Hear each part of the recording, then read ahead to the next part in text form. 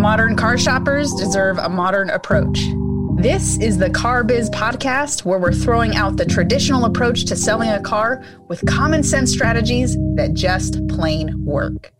I'm Elise Kephart, and in this episode, I'm going to go over the perfect solution to faking your calls.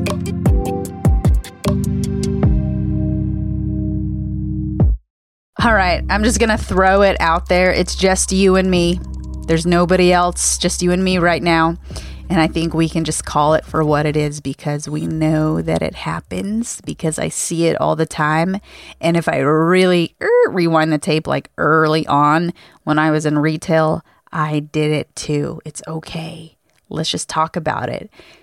And that's faking your fucking phone calls.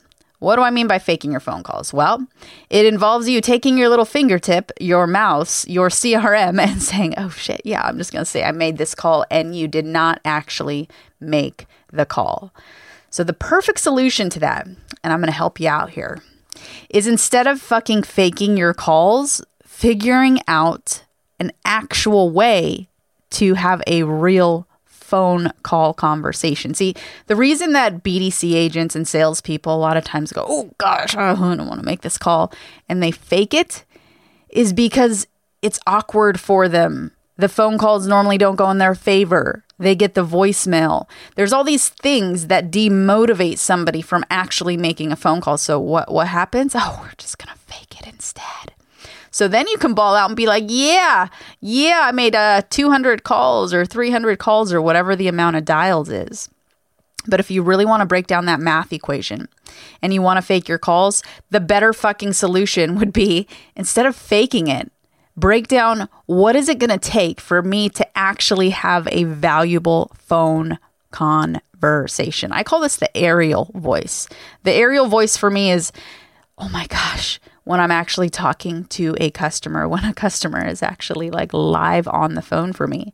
What is not often talked about is the world that we live in. For the consumer world out there too, talking on the phone these days is almost like a really awkward thing, right? So many of us, myself included, oftentimes can be introverted and talking on the phone in this digital world that we sort of live in these days, you only really do with like close people or family members or like super tight friends, right?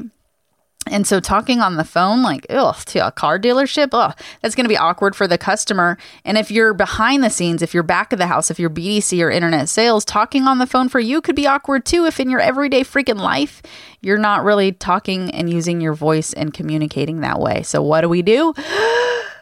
We just would rather just fake it. We just say that we did it and we fucking didn't. But why the fuck would you do that if it's not actually getting you paid, if it's not getting you the result? You know, the biggest thing that I've realized is if you want to have a fucking solution and you don't want to fake your calls, get to the root of why the fuck you're faking your calls. And the reason that you're faking your fucking calls is because you suck on the phone or you're not getting the result that you actually want. So if you really want to play this smart, all right, and you want the actual solution to faking your fucking calls, instead of faking them, rewind your own fucking tape and figure out, okay, instead of faking this dial, what's the highest probability that I'll get this customer to actually pick up and give me their aerial voice? That's a question you can solve. Another good question is, all right, if I call this customer and I leave a voicemail, do they call me back? Do they actually call me back? Is that something that frequently happens or less than frequently happens? Figure out the probability to every activity that you're doing, but specifically phone calls. If you, and hey, it's okay. It's just us. It's just you and me. We can just take the self-accountability. But instead of faking your phone calls, wouldn't it feel nice? Isn't it going to feel good? Where you check that, where you do the same click, but instead of faking it, you can actually check off that box that you connected with the customer and it was a real conversation. Figure out the equation. Stop faking shit. It's not a brag contest on how many dials you make. It's no longer the Wolf of Wall Street days. If your dials aren't getting you the actual conversations that you want, then rewind the tape and figure out the solution. Don't fucking fake it.